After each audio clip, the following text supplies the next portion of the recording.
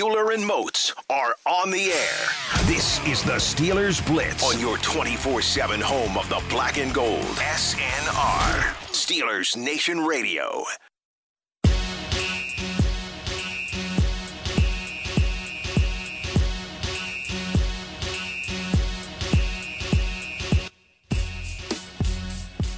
What's going on, Steelers Nation Radio? High noon on a Thursday afternoon. That can only mean one thing. It's time to go inside the electric factory for the next 2 hours here on your 24/7 home of the black and gold. Arthur Moats, Wesley Euler. You know the drill. Between the two of us, we have a decade of NFL experience and a really good head of hair. It's up to you to figure out the rest, but what you should know by now, knuckleheads, so if you want to get involved with the show over the next 120 minutes, you can find us on the .com. I'm talking about the Twitter.com, of course, at Wesley Euler, at TheBody52. The Body. Arthur Moats, it's Thursday. That means we're ready to talk about the brands. Them brownies. The brands. Them 4-1 brownies. Now, little transparency here. Uh-huh. I got a busy night and morning tomorrow, okay? Okay. So I started doing some prep work this morning already for tomorrow. I like your style. Got a couple verses written for the Here We Go song already.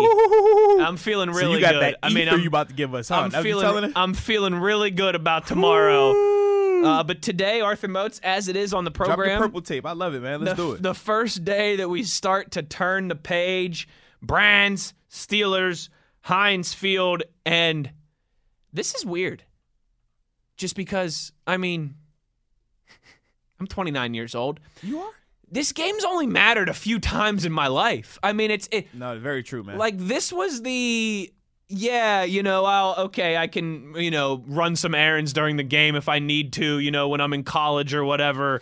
I can, or, maybe not, that's the wrong way to put it, not run some errands, because I'm never running some errands during the game. But this is one of those, I don't have to watch it by myself in silence. I'll go to the sports bar or whatever to watch. Okay, it's Steelers Browns. I mean, big deal, And maybe I don't need to wear my special jersey or have my terrible towel hanging out of my back pocket in just the perfect way. I think in the last 2 decades, right, like 17-4-1 are the Steelers, something like that in this matchup, or since 99, I think. And this is going to be included in this game right here. It's probably only been 3 games against the Browns that I can remember since 14 that really had ramifications like this. So we know this one is big because of the division standings, both records, 4-0, 4-1. I think back to, this would have been 2015 on the road in Cleveland, having to beat them, but scoreboard watch to see if the Bills were going to beat the Jets. Yep. That one was another huge one. And then obviously in 2014, the second time we played them in Cleveland where they ended up whacking us. Those were the 3 times where I was like, man, it really had significance or really had some type of meaning to it. The other times where, are they going to go 1-16 for the whole season? Are they going to go 1-15? Like, what are they doing here? They've only won at Heinz Field one time. Yeah. Once. Let me ask you this. Funny thing is this, though. No, go ahead.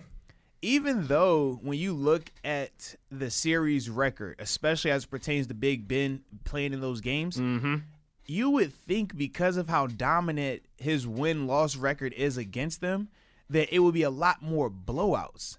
We haven't been some tight games. It's been some very tight games, some overtime games. I mean, just think about since 2014, how many games have been either one score or overtime. And I know some or a tie. Right, and I know, I forgot about the tie. So you got the tie in, 2018. Yep. Went overtime in 16 with them. Man.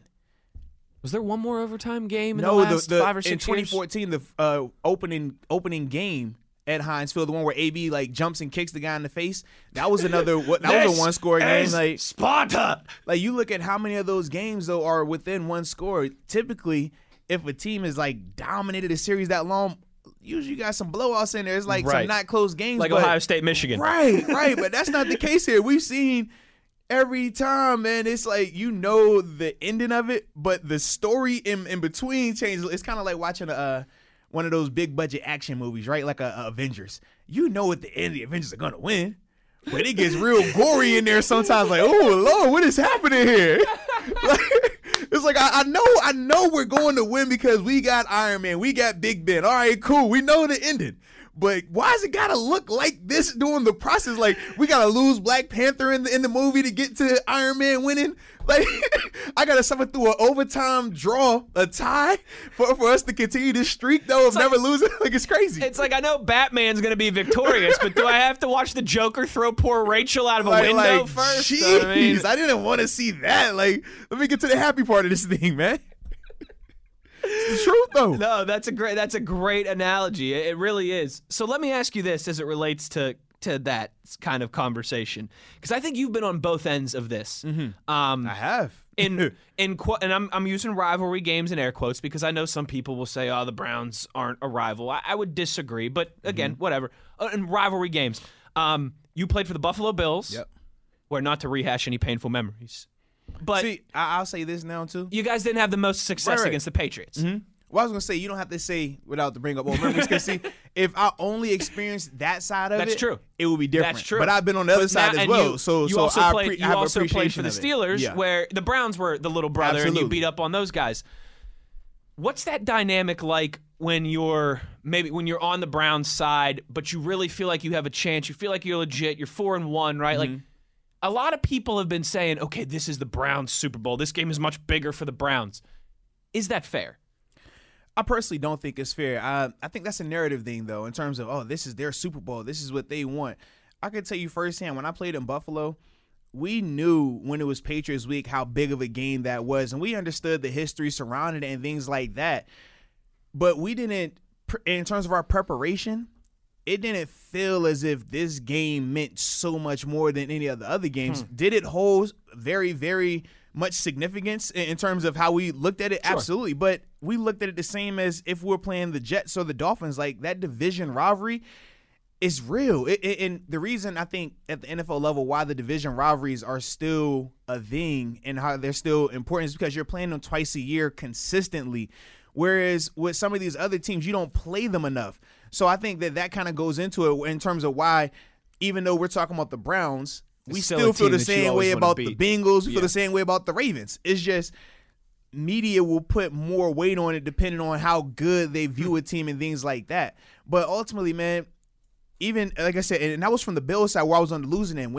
Even when you're on the winning side of it, though, even though you have this bravado about yourself, like, man, we already know, like, we've beaten them numerous times, we have their number, you still know it's going to be a dogfight. You don't walk in there thinking, oh, well, we got Ben, and Ben is 15-0 or 15-1 against them at the time. Like, they're going to roll over and die. Right, like, nah, because we walked in there, and at the time, they would say, oh, Ben's whatever in 1 or whatever in 2 against the Browns, and Mike Pettin, first-year head coach there, they dropped a smooth 30 on us and had us looking crazy. So when you're playing against them, you just know that it's going to be extra heated. But you do know this, and this is, I think, is the difference. And I think what the media wants to get at, but they don't necessarily specify it this way.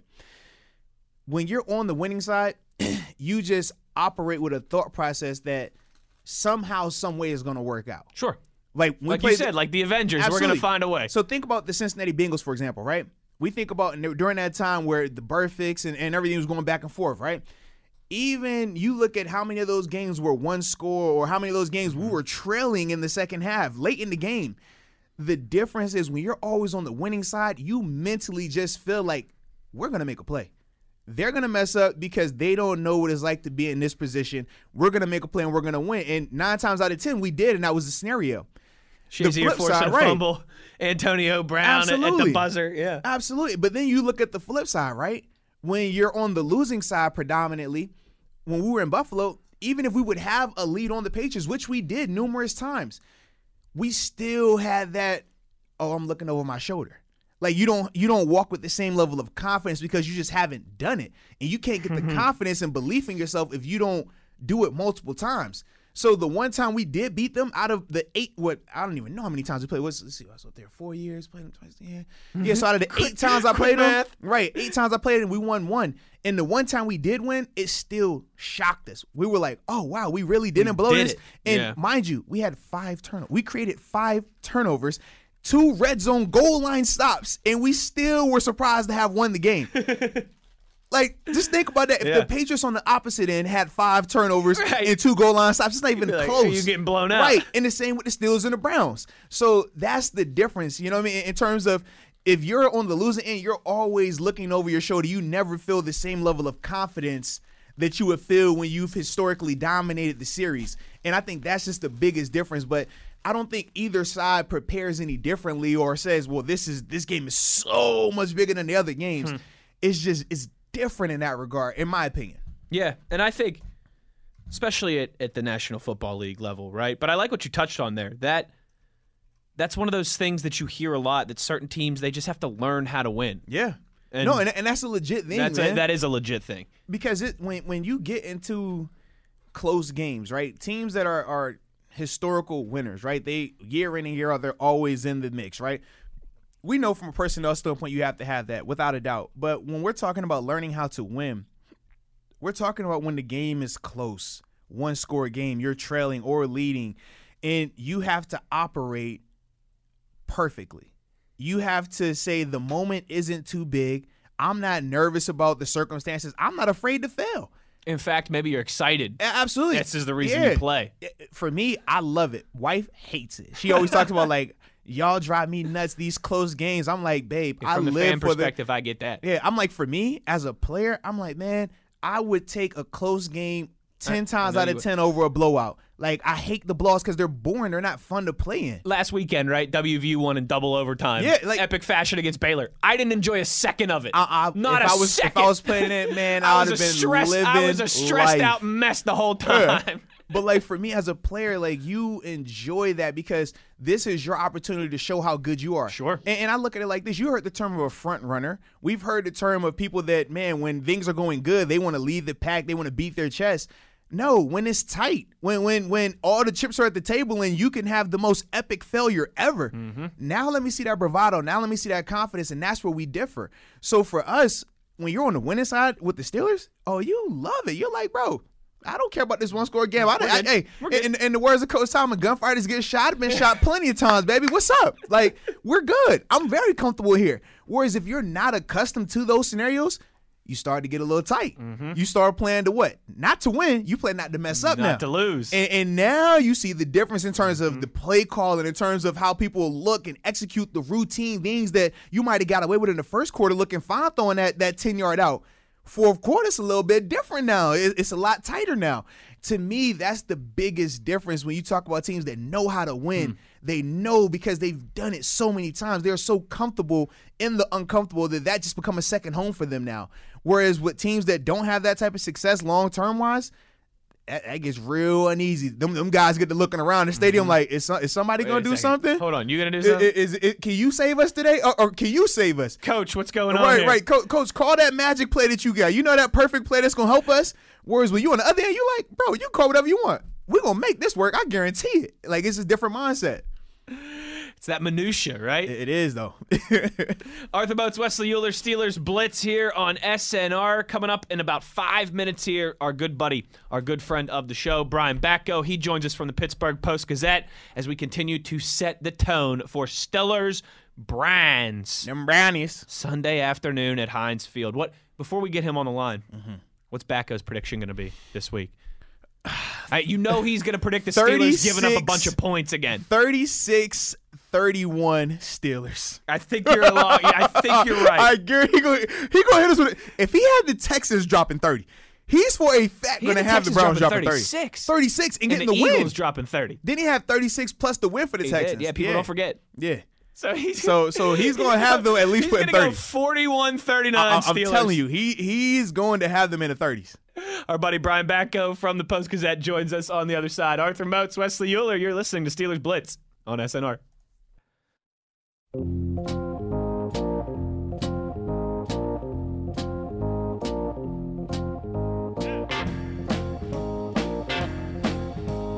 This is the Steelers Blitz with Wesley Euler and Arthur Moats on your 24/7 home of the black and gold, SNR.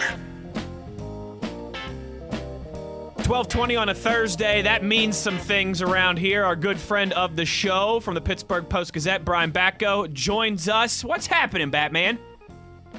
Living the dream. What's going on with you guys? Man, enjoying life. Always good when we get a chance to talk to you, baby. I just want to say, right off the top, Wes is doing a great job with being on the air 97 hours a day. And most, I've heard you in some of your various media obligations during the week here in Pittsburgh, and I think your insight is getting better with every time I hear you, buddy. Man, well, I definitely appreciate that. It means a lot coming from you, too. All right, let's all stop being so friendly to each other I here. I love this friendly Batco, man. I mean, he's going to drop 40 on us today. It's rivalry week. It's going to be – he's dropping a 40 burger. That's the setup. I can feel it right now. Oh, Mose, you know me too well. All right, real quick before we completely turn the page to the brands, Backo, we have this meter on the show, right? I don't know if we've ever pulled this out for Backo before, but we call it the CCWP, right? Calm, concerned, worried, panicked. I've done this once or twice. Okay, there we go. Where are you at when it comes to the Stiller defense? I would say concerned. That's the second least, right? Correct. Second least worried. Correct. Yeah. Concerns are fair. I mean, there's a lot of teams in the league right now that are struggling to stop these explosive offenses. 10 teams scored 30 points in Week 5. And Steelers were finally won, baby. Right. Well, that might be an arbitrary figure. The Steelers did not allow 30 points, so they've got that going for them. It's just the secondary, I kind of wondered coming into the year, are we getting a little bit ahead of ourselves proclaiming them to be the best in a long time here? Because while Minkah was incredible, a revelation in 2019, it was 1 year. It was one Pro Bowl season from him, and he's only in his third season in the league. Steve Nelson, people wanted to throw up his numbers next to Stephon Gilmore, Defensive Player of the Year in the NFL, and they did look good when stacked up with him. But that was the first time in his career he's been quite that stingy against opposing receivers. So I think it was fair to wonder if they could have an encore of that. And so far in 2020, that hasn't been the case. But when you're 4-0, all of those things kind of fall by the wayside, and you're just happy to be there.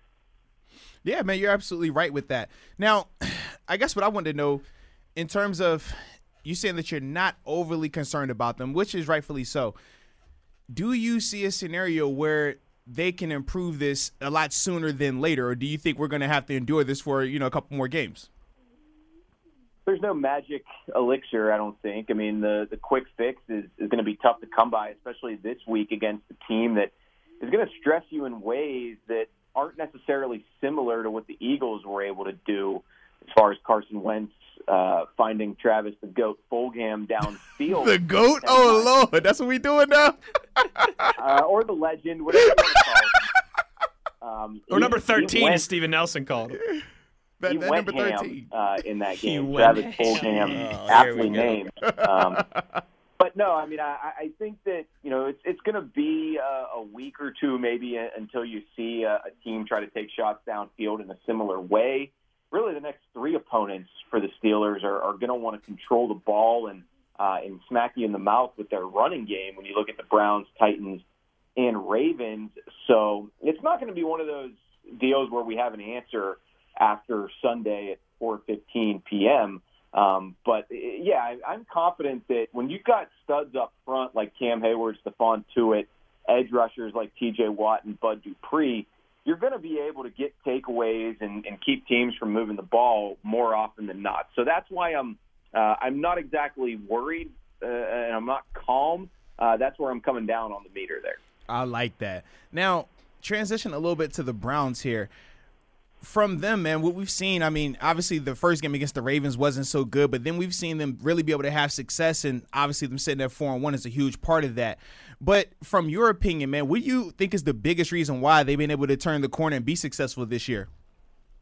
Probably complementary football and being able to actually get the offense and defense on the same page. Like you said, most other than that Week 1 debacle where it looked like, here we go again, same old Browns, they've had the lead at halftime in their other 4 games, and that's why they're on a 4-game win streak.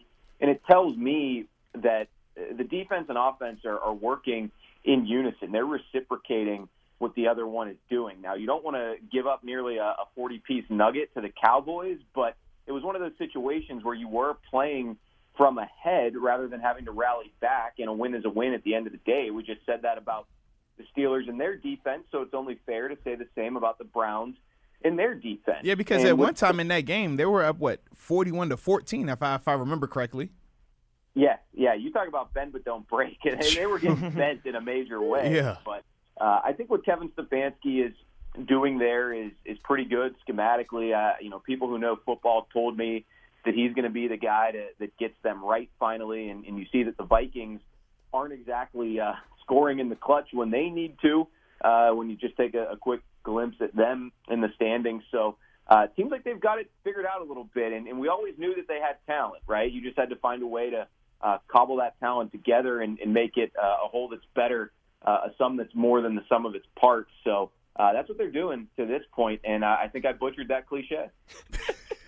Hey, it's all right. Gunfighters get shot. It's just how you respond. Is that who said that? Was that Vince Williams? I had no. No, that's Mike Tomlin. That's Mike Tomlin. That's a Tomlinism, man. Gunfighters get shot. They said it after the Eagles game when I asked them about Miles Sanders breaking off the 74-yard run, and in the moment, gunfighters I get had shot, no idea baby. what he said, so I strayed away from using that in print. Somebody, and Backo, I think you're uniquely positioned, right? As just a credentialed media member, a respected media member that covers the Pittsburgh Steelers, but you're still young and hip enough at the same time. Someone needs to write the book of Mike Tomlinisms. You might be the guy, Backo. You might be the guy.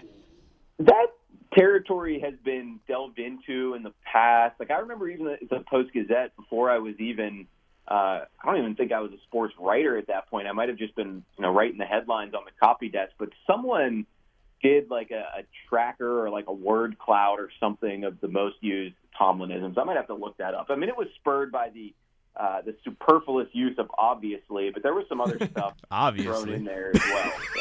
Well, but it does grow by the year. There's new ones all the time. Absolutely. It's ever evolving. 100%. But we know that the cover of that book would just be a barn with red paint, right? It better be. Obviously. Well, yesterday, Randy Fichtner told us you can't fight City Hall on something. So what? I don't even necessarily know what he's talking about. But he was watching too much Batman, Bane out in front of the City Hall building. Brian Backo of the Pittsburgh Post-Gazette, our guest here on the Steelers Blitz.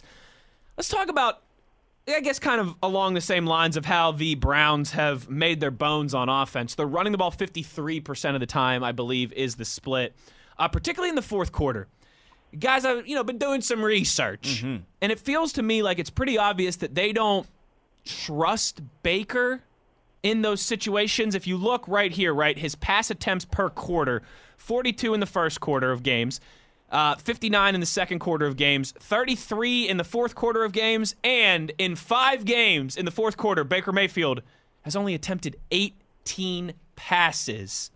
Backo, is this a team that has to play with the lead and run the ball and control the clock? Is it as simple as that for the Steelers, that the recipe is to make Baker Mayfield try and beat you? Don't let them jump out to a lead and control the game?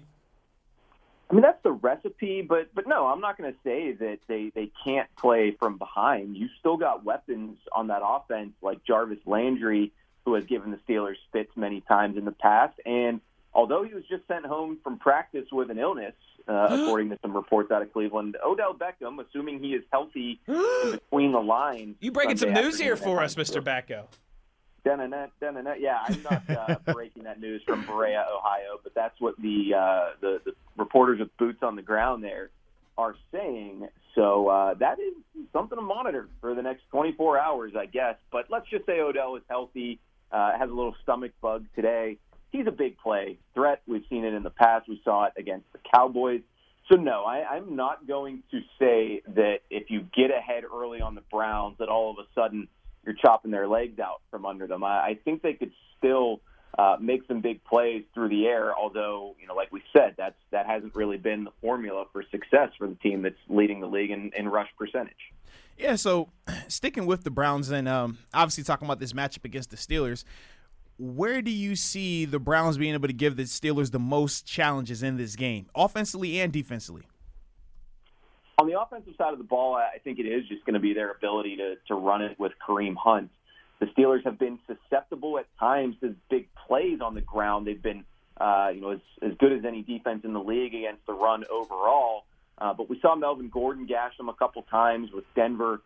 David Johnson had 1 or 2 scampers, and we all know that Miles Sanders had a highlight reel-worthy play Sunday, probably because I wrote a big story on him in that day's Post-Gazette. But also, there were schematic issues for the Steelers on that play as well. So the Browns can exploit that. They're a better running team than the Philadelphia Eagles, which tells me they could have more sustained success over the course of 60 minutes. On the other side of the ball, the team is banged up when you look at the Browns defense, but obviously Myles Garrett is a guy who can, just take a sledgehammer to your game plan and what you want to do offensively. If he's breathing down Ben Roethlisberger's neck for 4 quarters, then it's going to be tough to get guys like Juju in space. It's going to be tough to throw downfield to the breakout star Chase Claypool. So that's what you've got to look for when you're evaluating this matchup of Steelers offense versus Browns defense. I do think that the Steelers still have the edge there overall on paper, but Garrett's going to be hungry in this one, and he leads the AFC with 6 sacks.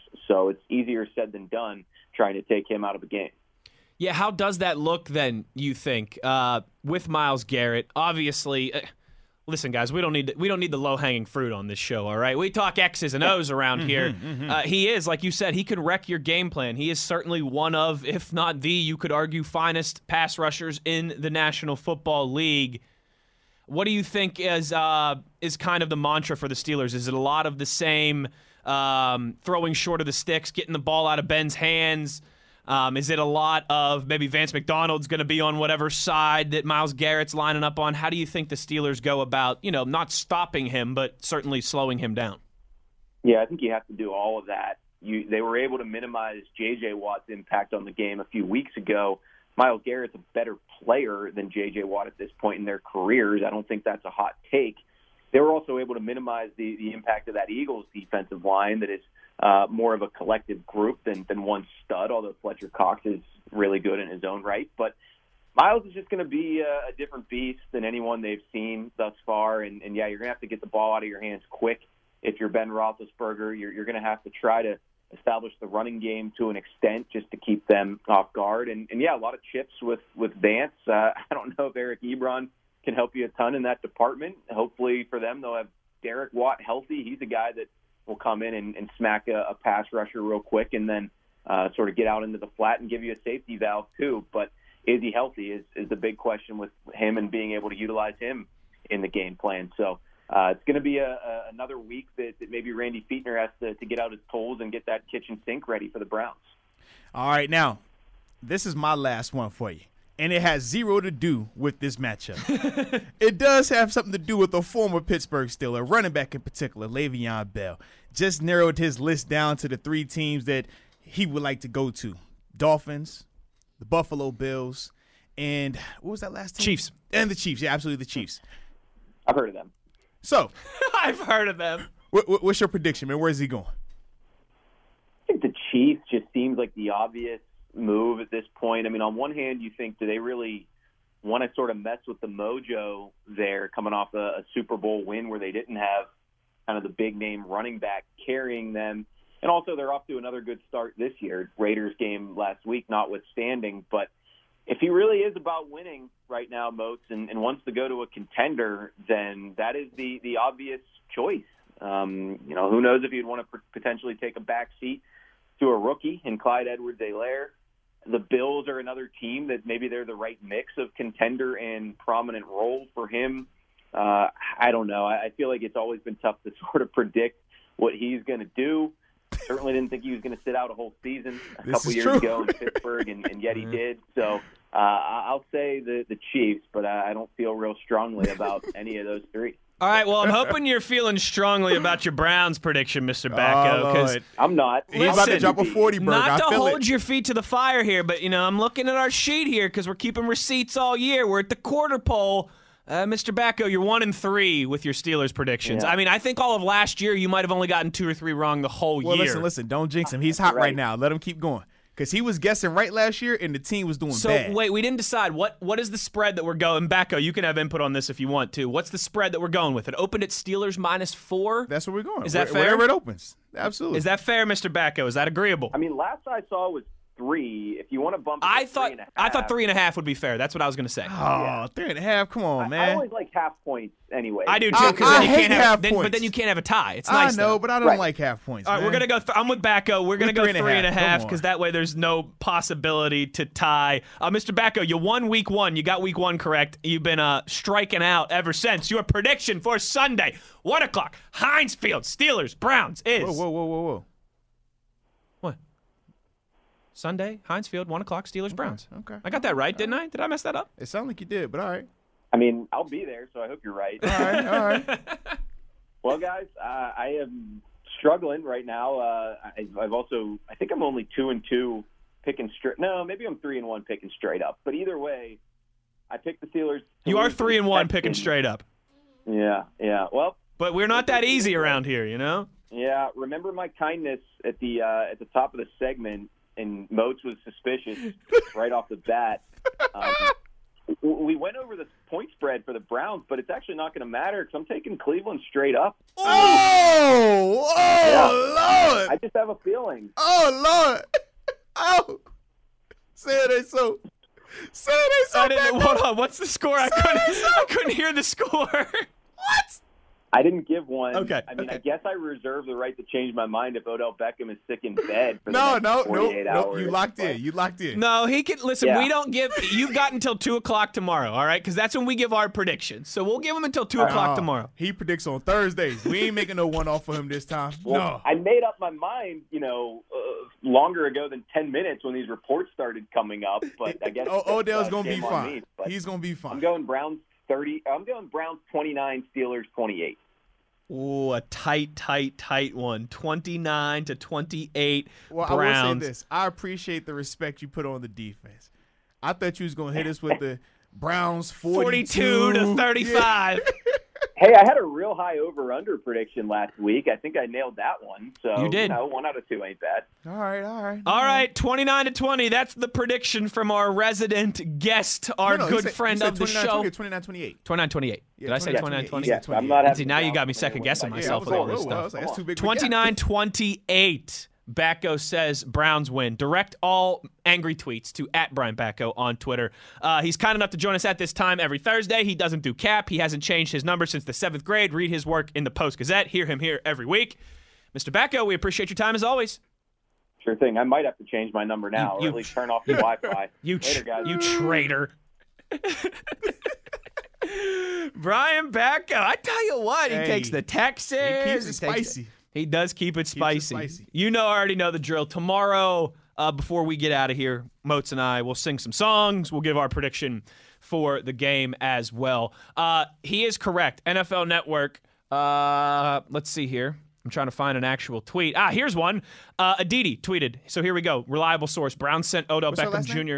King Kabbalah. Okay. I know you did that on purpose. You thought you were going to trip me up, huh? I'm good. Listen, Moats, you forget I was a hockey play-by-play broadcaster. It's a great last name. I'm used to those crazy last names, okay? In hockey, you got a lot of crazy last names. Aditi Kinkwabala of the NFL Network.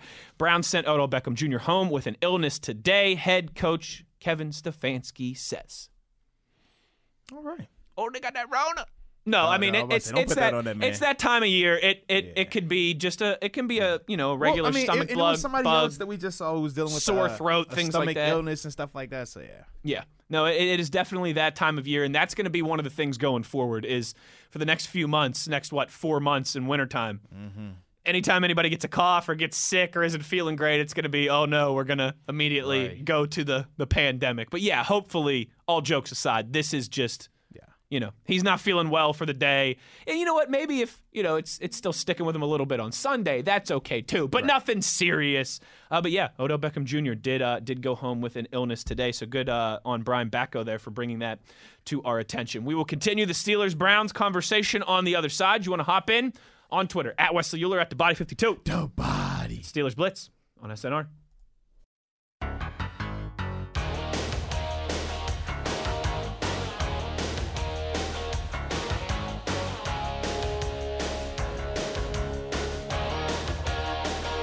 This is the Steelers Blitz with Wesley Euler and Arthur Moats on your 24/7 home of the black and gold, SNR. You know, Arthur Moats, that Baker Mayfield, he thinks he's pretty dangerous. Well, he did wake up feeling dangerous. He ain't dangerous. And I got the proof for you. All right. Here's where the matchup is, Arthur Moats. It's a good-on-good matchup, and I know it's not Friday, and I don't want to steal your 5-star thunder, all right? But you also know that last night, I'm doing some prep for the week and things like that. I do my research. I got my notes. I got opinions on everything. Mandatory. Good-on-good matchup. The Browns' run game versus the Steelers' run defense. The Browns lead the NFL in rush yards per game, 188.4. That's a lot of cheddar on the ground. They've also had a double-digit lead in the second half during every single one of their victories. So those two things play hand in hand, right? When you're ahead, you run the ball more often. But they are, I think it's safe to say, a team that likes to operate with the lead, and goes a little bit deeper than that, too. You hear a lot of times, in the NFL in 2020, Arthur Moats, that you pass to set up the run. Not in Cleveland. They run to set up the pass.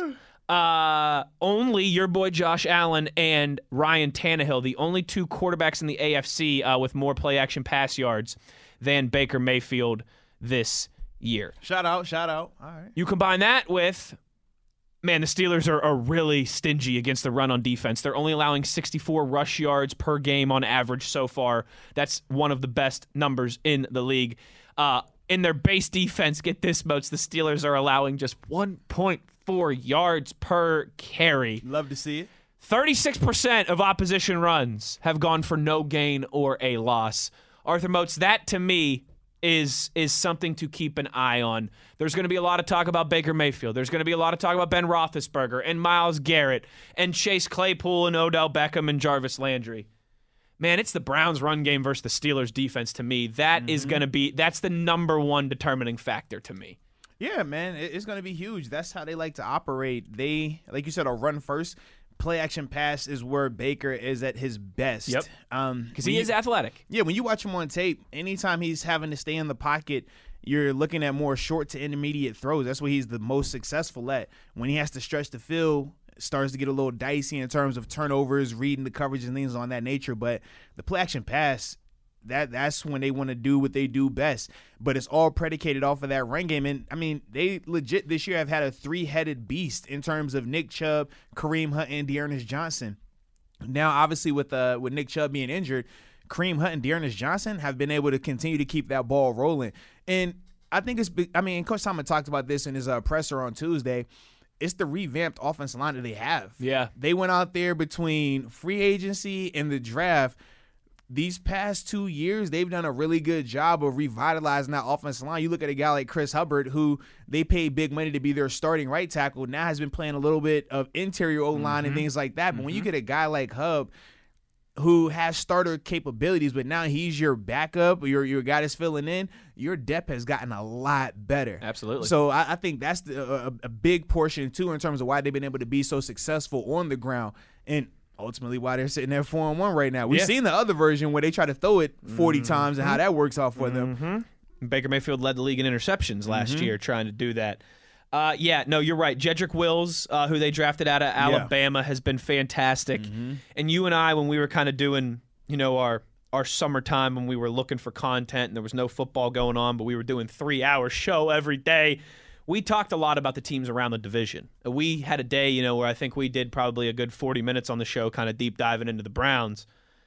And that was one of the things we talked about, how they had invested in the offensive line, but is it going to pay off, right? Because Jedrick Wills, he played exclusively right tackle at Alabama. They asked him to play left tackle.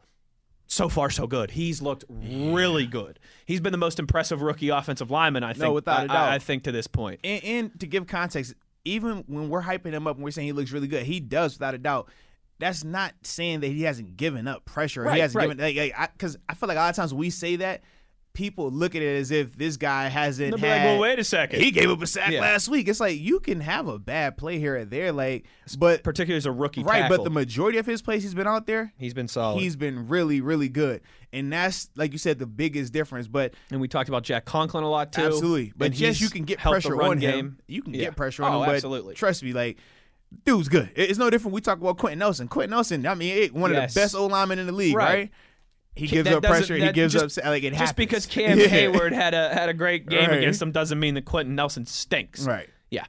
You're right. They've invested in the offensive line, and they needed to. They've got the tools in the backfield, even without Nick Chubb, as you mentioned. They have still kept that train moving on the ground. Again, I think they're one of only 3 teams in the NFL that has run the ball more than they have thrown the ball. Mm-hmm. The Ravens are the other one, and Seattle. Is it Seattle? Maybe Buffalo. Maybe. No, not Buffalo. Or maybe it's just the Ravens and the Browns. Because I was about to say, I know for a fact Buffalo they've been more pass first right now. Yeah, like they do the play action, but it's not. It's different than how Cleveland they want to run the ball 3 or 4 times, hit you play action. Buffalo, they'll play action early, just once. Yeah, and then after that they're like, oh, we're throwing it the rest of the time. Like it's just different in terms of how they're operating right now with their play action. Yeah, no, that's a good call by you. Arthur Moats, Wesley Euler, hour number 1 in the books. We're going to come back here for hour number 2. Keep those tweets rolling in at Wesley Euler, at TheBody52. The Body. And you know, Arthur Moats, we've had more and more participation on the Twitter.com as the weeks have rolled along here into the season. Shout out to the Power Grid, the megawatts for that, man. And we love it. And so, right with that, I think probably as I see more interaction on the Twitter, I'm thinking that we're getting some more listeners. Maybe we've picked up some new listeners in the last couple weeks. Welcome. You are welcome. We love your tweets. We love your feedback and your participation. But we also want to let you know, and it's been a few days since I've plugged this. I don't even know if I have it all this week, actually. If you miss anything from the show, if you're just joining us, if maybe you catch us on your lunch break or while you're driving somewhere or doing this or that, if you want us on demand, baby, anytime, free of charge, just wherever you get your podcasts, Apple Podcasts, Google Podcasts, iHeartRadio, we're not everywhere. We're not on Spotify, okay? Because there's the direct iHeart and Spotify competition. Because we do get that tweet from time to time. I can't find you guys on Spotify, so maybe I shouldn't say wherever you get your podcast. Everywhere that you get your podcast besides Spotify. Good morning to everyone but Spotify users. There we go. How about that? Because we're in the iHeartRadio family here. All right. So Steelers Blitz with a Z, uploaded every day, commercial free, on demand. You can listen to it when you're commuting to work. You can listen to it when you're working out, whatever it may be. Subscribe to us there. You leave us a nice review. We'll share it on air for you. And you know what, Arthur Moats? We got a nice review. We did? This past week. I know it wasn't from CR. No, it's from our guy Mav. All right. It was not from CR. I mean, he gave us a scathing review last week. But Mav, who's our buddy who tweets us from time to time, shout out Mav if he's listening right now. He reviewed the podcast last week. He said, simply the best. Awesome content, wit, knowledge, and humor.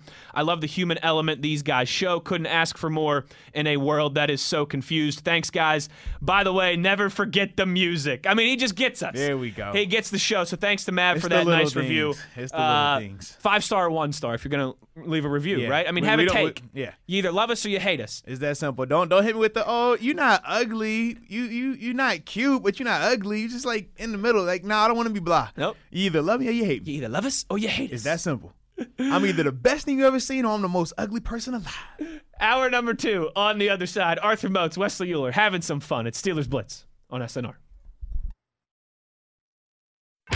Euler and Moats are on the air. This is the Steelers Blitz on your 24/7 home of the black and gold. SNR, Steelers Nation Radio.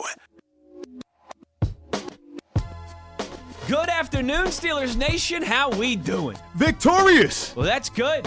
Feeling good on a Thursday. Arthur Moats, Wesley Euler. It's the Electric Factory. It's Steelers Blitz on SNR. And, Moatsy, we finally, once again, have a television in our studio here. It's nice. It's been a nice development this season. We went all of last season without a TV in the studio. I mean, hey, small victories. We get a TV this year. Next year, we might get phones. That's right. No phone lines, but at least we got a TV.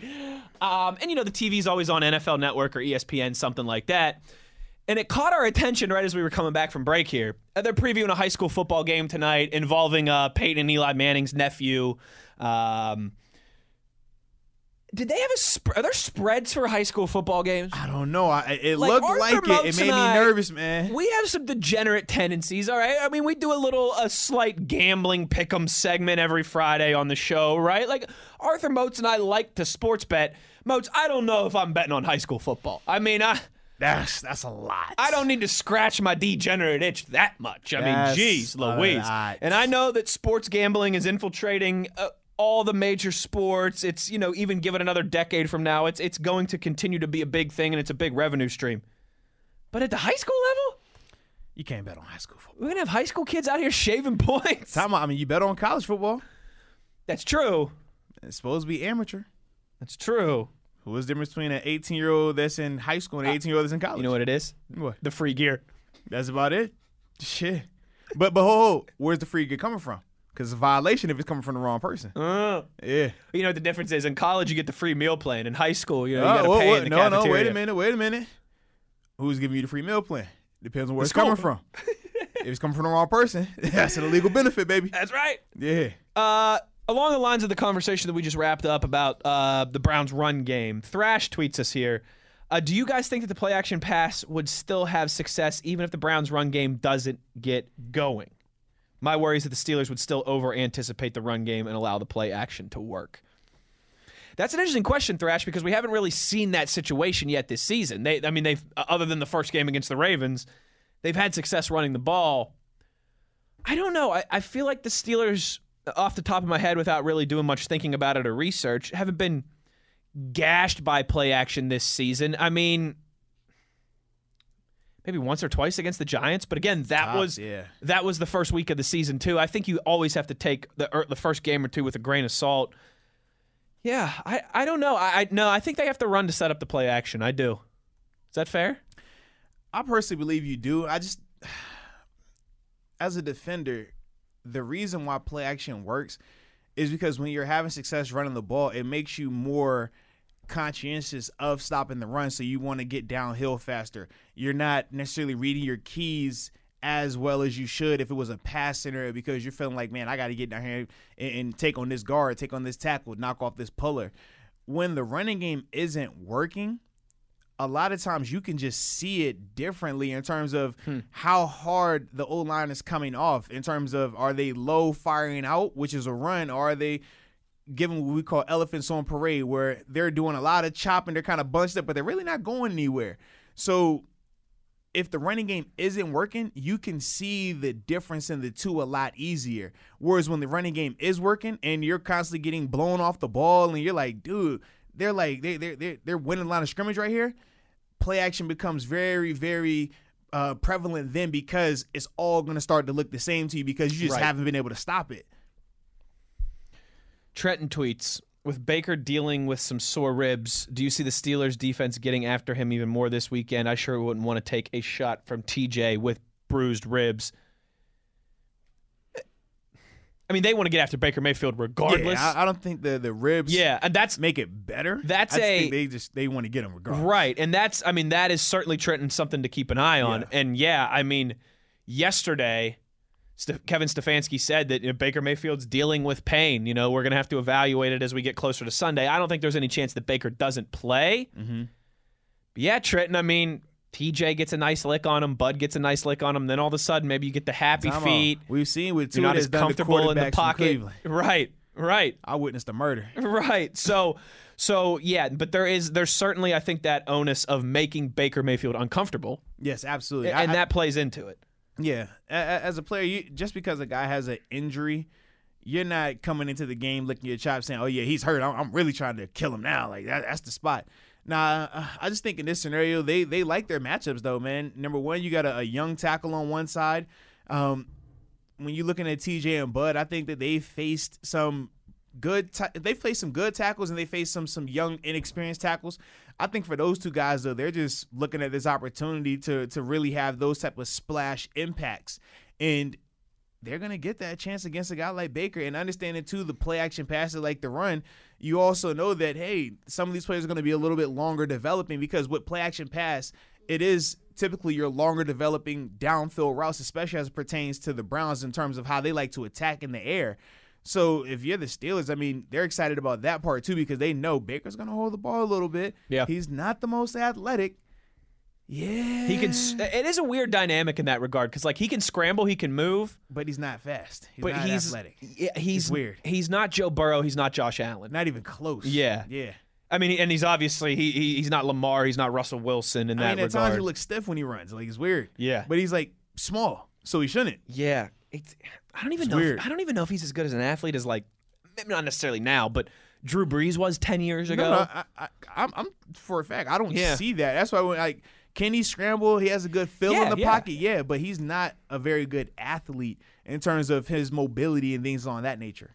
Not as much as we thought he was going to be coming into the league, I think, for sure. Well, because he had highlights of playing WU. Everybody looked great versus WU. Would you take it easy? Would you take it easy? If I played quarterback Listen, against WU, why can't you just say something nice about Lincoln Riley instead of taking a shot at WVU? I mean, isn't that easier? I'm sorry. Okay, that's all right. I'll forgive you. We got a ton of tweets, so keep them rolling in. We will answer them before we get out of here as we roll along. At Wesley Euler at the Body 52. The Body. Steelers Blitz on SNR.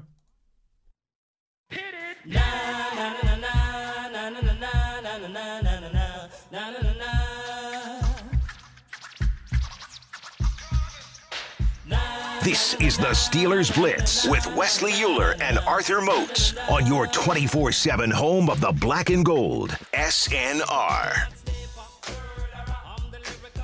You know, Arthur Moats, this is normally the time of the show where we spend a few minutes talking about the Thursday night football game that would be happening a few hours from now. But we ain't, and I mean, it would have been a doozy tonight. Bills, Chiefs? I'd have been excited. You kidding me? Arthur Moats, we unfortunately do not have any because game. of the Titans, man. I'm blaming them. I'm blaming Taylor Lewan specifically. And then we had to play on the Bills had to play on Tuesday, man. Come on, man. This is what I'm talking about. Golly. He's seeking comfort again, folks. You better believe it.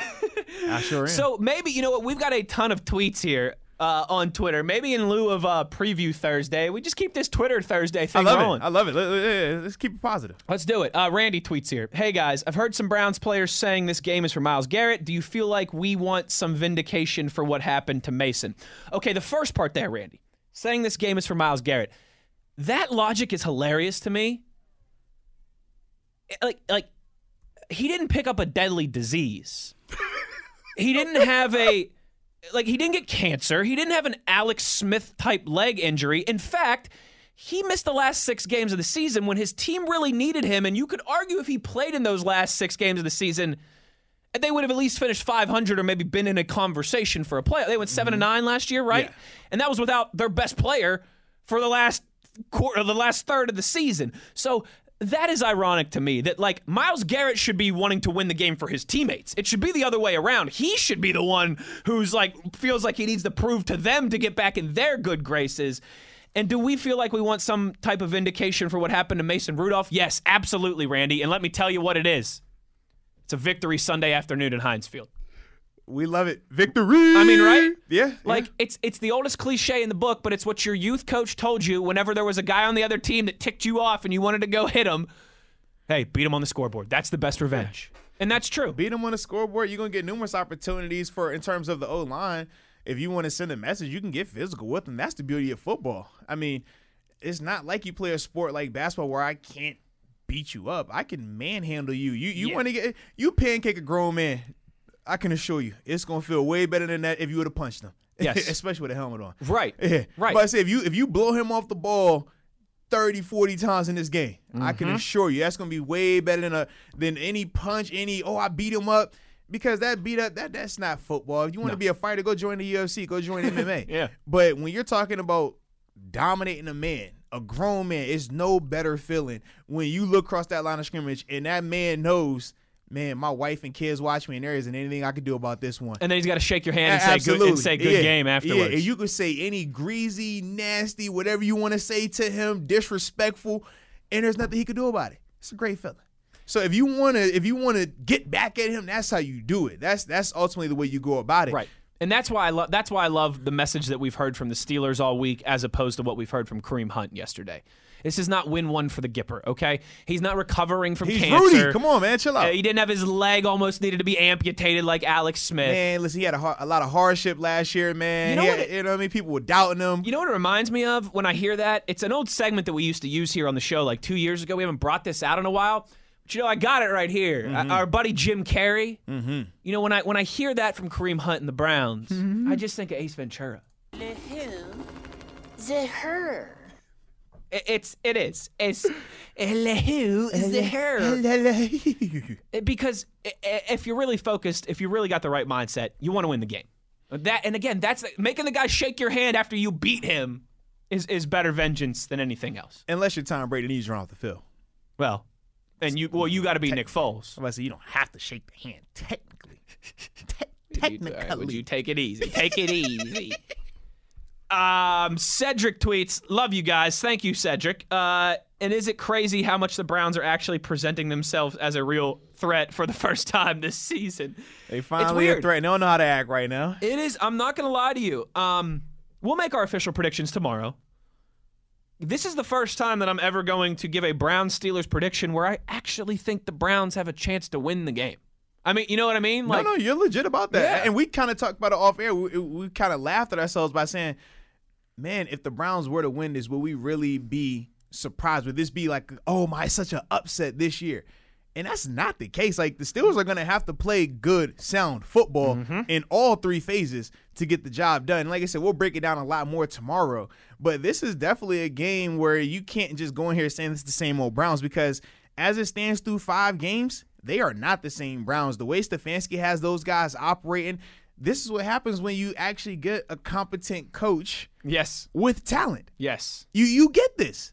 And to me, that's the part that I'm enjoying, but I'm really enjoying it because, man, I love rivalries when we can get it back to both sides being good. The Michigan-Ohio State thing is not fun. Right, that's not fun. That's like not this fun. right here, we're enjoying this because we're like, yo, it's a legit game. Like, we don't know how it's going to play out. Like, we see some things that they do that's going to give us some issues. We got things that we can do that's going to give them some issues.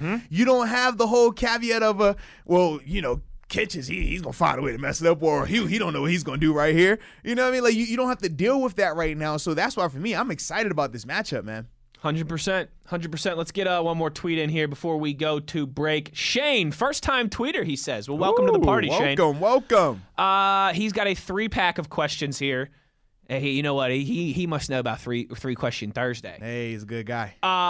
Is Juju Smith-Schuster still the Steelers' number 1 receiver? In my opinion, I don't think the Steelers have a legit number 1 receiver right now. And that's okay. And it's fine. And actually, I think it benefits them more so than if they did. But the reason why I say they don't is because, number one, who have we seen dominate from start to finish against a top-tier corner? When I think of number 1 receivers, we know what a number 1 receiver looks like in Pittsburgh. We've seen it. We have. And we know the attention that draws from the secondary, whether you're going to have their best corner follow you around, where you're going to draw 2, mandatory, every snap. We haven't seen that with our guys. Even last week with Chase Claypool, did he have a great game? Yes. But was Darius Slay following him around the whole time? No. We saw Darius Slay line up on Juju. He lined up on Deontay. He lined up on Chase. He lined up on James Washington. When we see the guy that is drawing all the attention on a week-in, week-out basis and is still having success and winning clearly, that to me is when we will know who our number 1 receiver is. Right now, you can say any of those guys for the sake of a name and the sake of a label, but in terms of who's the legitimate number 1, we don't know just yet because we haven't had the opportunity to see it. I mean, last week was probably the best defender in the secondary that they've seen this year in terms of Darius Slay compared to the people that were rolled out there with the Texans, the Giants, and the Broncos. So in that vein, that was cool, but we still haven't seen them against better secondary competition. Now, these next couple of games, though, when you're talking about the Browns, when you're talking about the Ravens, when you're talking about the Titans, well, they're a little bit better on defense. In particular, they got some guys in the secondary as well. So I think throughout these next couple of games, we'll see who emerges as the guy. But I don't think right now there is a true number 1. But the reason why I say it's a benefit is because for Ben operates now in terms of just, I read the defense, I go where the defense is saying, hey, verse cover 4, I should go right here. Verse cover 1, I should go here. Verse 3, I should go there. And compared to the contrary, where when you have a number 1 receiver, and it's not just Ben. We've seen this from guys like Aaron Rodgers with Devontae Adams. We saw it on Thursday night with Josh Allen kind of forcing the digs a little bit. Michael Thomas and Drew Brees. When you have that bona fide number 1 guy, you're going to take more chances to get him the ball. So even if he's double covered, even if the coverage says I should go over here, you're going to still force it there because that's your guy. You have that rapport. And that a lot of times has led to Ben having some of the turnovers that he's had in the past. Whereas this year, you talk about him having a 10-to-1 ratio. This is the lowest amount, for a long time for Ben as it stands today.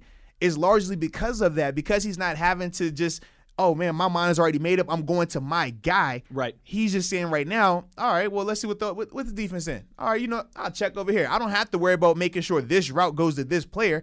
I can get this route to the right player. Like, it doesn't matter which one of you guys. I just know it's supposed to be to the front side, so I'm going to call it for this guy now. So, to me, that's why I say it's actually a benefit right now that he doesn't have a bona fide number one receiver. I think so, too. That's well stated by Professor Moats there. And my most elongated voice. My bad. My bad. Shane, second question. Your favorite Steelers-Browns game? Oh, I know this. For me, this is easy. What you got? 2003 playoffs. It would have been the 2002 season, but it was early 2003 when it was played, right? That's the only time that the Browns have won at Heinz Field was that season, and they beat up the Steelers. This would have been 2002, 33-13. I was 11, 12 years old at the time, right? I was really starting to become a Steeler fan. Like, this is one of the first seasons I remember vividly, and it was the first year of Heinz Field. The Browns beat the Steelers by 20 at Heinz Field earlier in the year, but the Steelers end up winning the division. So for the wild card round, the Browns have to come to Pittsburgh. Browns jump out to that big lead on the Steelers. Tommy Gun Maddox brings the Steelers back with Chris Fumatamala-Fala scoring the game-winning touchdown at the very end. That will be my favorite Steelers-Browns game forever. And another quick side story about that game. You'll like this. 2 years ago at training camp. So this would have been 2018 at training camp. Alan Faneca was out at training camp for a day, and he came and he sat down and he did a radio segment. I think I was on with Matt Williamson at the time. Okay. He just did like 10, 15 minutes with us. And Williamson asked him, favorite single moment of your NFL career if you had to pick one. And Alan Faneca said, standing in the tunnel, 2003, waiting to be introduced before Steelers-Browns, the wild card game at Heinz Field. He said at that point, I had been an NFL player for, I think, 4 years at that point. It was my first playoff game. It was our first year in a new state-of-the-art facility. Right. The fans were jacked up. Like, he was like, I remember being in the tunnel waiting to be introduced in that atmosphere. And Electric. he's like, I get goosebumps talking about it now. He's like, I remember thinking, this is why we play football. For these moments right here, waiting in the tunnel to be introduced before that game. And that was an epic game. I like that. I like that a lot. For me, favorite Steeler-Brown game moment, 2015, second game, last game of the season. We have to win to make the playoffs. The year before, obviously, we had one in that last week against the Bengals to clinch the division. Then we ended up hosting a playoff game. But for us younger players, that second year, 2015, we felt like it was more on us because we had more prominent roles across the team. So for me, like, I remember going out there and we're saying, like, we got to win this game. Like, this is a very, very important game for us to even have an opportunity to get in the playoff conversation. Obviously, we needed the Bills to beat the Jets, which they ended up doing. But during the game, it didn't happen until, like, the fourth quarter, under 2 minutes, when the Bills were able to get the turnover and ultimately win. So throughout the whole game, you're having the emotions of you're hyped because it's your game. Right. But you have a little anxiety because, okay, I don't have control of what's going on in the other stadiums. But then you're like, well, hey, man, we still got this. This is like a heated game. We still got to make sure we take care of business. And then for me, going out there, I was able to have 2 sacks, have some impact plays in that game. Like, that was so awesome. And I just remember looking up, fourth quarter, 4 minutes left in the game, seeing the Jets winning. And we're like, dang, man, all this for nothing. So even though you have a really good performance, even though you're winning, you're like, oh, man, well, it's not going to matter because at the end of the day, we're going to miss the playoffs. Right. And and I remember having these thoughts like, man, when I came here through free agency, the Steelers had just went back-to-back 8-8 seasons. We are able to break that cycle, go to the playoffs where we lose in the first round. So you're like, man, I want to, do something to make it even better. Sure. And now you're sitting here on the brink of not even getting to the playoffs. So you're going through all of that. And then I remember that feeling of, okay, fourth quarter, less than 2 minutes now, and they flash up that Bills-Jets scores, Buffalo ball, Buffalo scoring, Buffalo wins. And in Cleveland, you see in the terrible towel start to wave, and you see everybody going crazy. And I remember at the time, I didn't even look up. It took me hearing the crowd going nuts for me to be like, well, it shouldn't be happening. It's a TV time. Why is everybody going crazy? And then it shows, and I'm like, oh, we're going to the playoffs. Let's go. And I just remember, that game ends, us going into the locker room and going absolutely nuts because it was such a big deal. We're like, yo, we're in the playoffs now. Yeah. And for us younger guys, you talk about me, Vince Williams, Shazier, Bud, Jarvis, like, all of us are just like, yo, we're a part of this. Yeah, We did we this. going. Whereas the Yeah. year before was more so you still had Troy out there. You still had Timmons. You still, you know what I mean? So you had the older guys. So even though you're out there, you're more so just like the extra piece. You're like the underclassmen. Yeah. Whereas the following year, it's like, oh no, this is on us now. We're the seniors and we're we a did part this. of this, Yeah. right? So it felt a lot different sure. in that regard, man. So yeah, for me, that was like it. my favorite Browns like it. Steelers moment. Last one from Shane. Favorite burger? Mine's always one that I make on the grill myself because you know how you like it. Yeah. But man, I'm a sucker for Five Guys. Okay. And if we're being completely honest, you know this.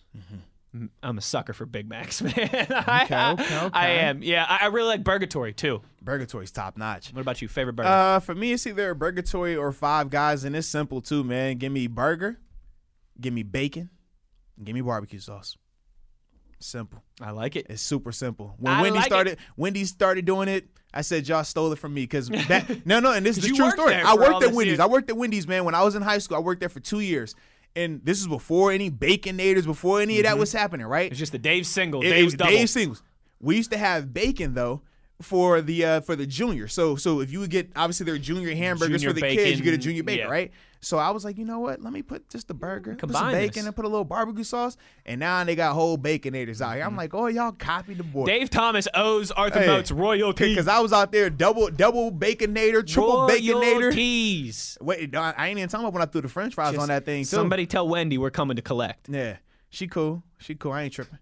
All right, last chance to get your tweets in. They're rolling in because people are hearing us listen or answer them. Pardon me. People are listening to us answer the tweets. There we go. You You what get I'm it together, saying. man. At Wesley Euler at the Body 52. The body. We'll wrap with some more of your reaction on the other side at Steelers Blitz on SNR.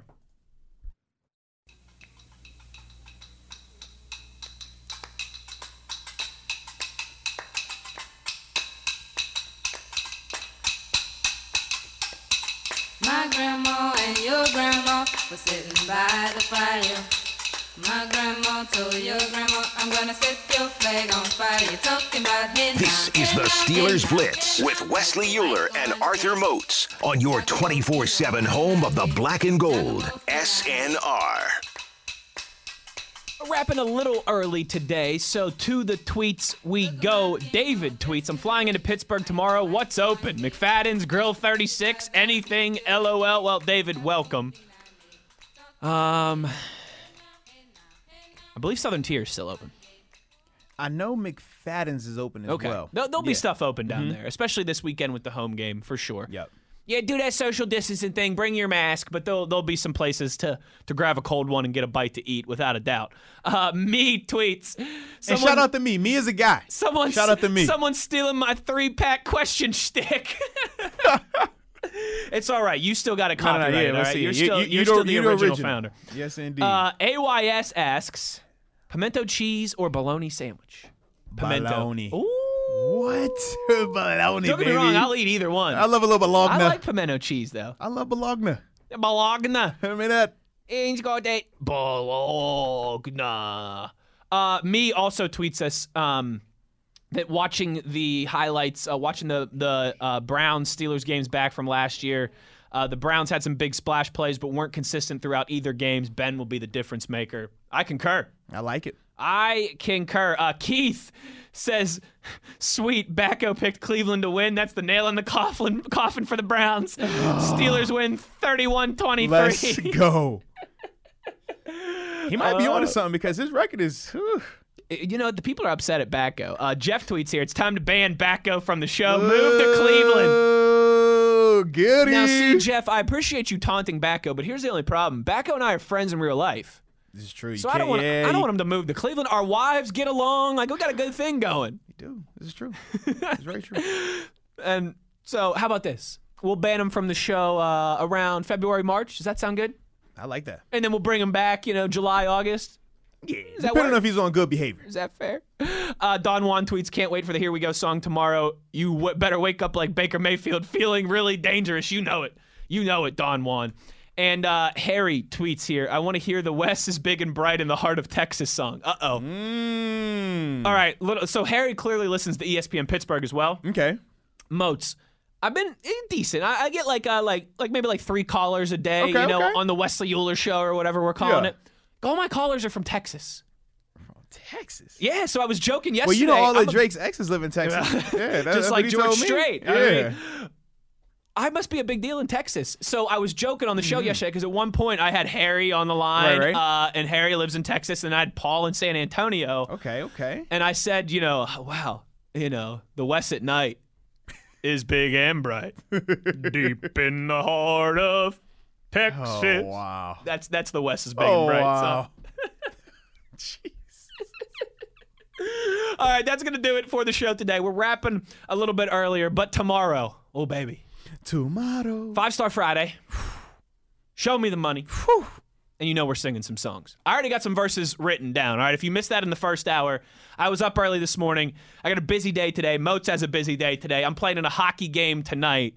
All right, so I was a little worried, so I started doing some prep work. I had the creative juices flowing. I already got some bars written down, all right? So Baker Mayfield, I'm coming for your neck. Myles Garrett, I'm coming for your neck. I can't wait. Kevin Stefanski, well, you're probably safe because nothing rhymes with your last name. This is true. I was about to say, if you find something wrong with Stefanski, Maya Lansky. Boom. There you go, man. Real quick, last one. Rudy says, bigger game, TJ Watt or Myles Garrett?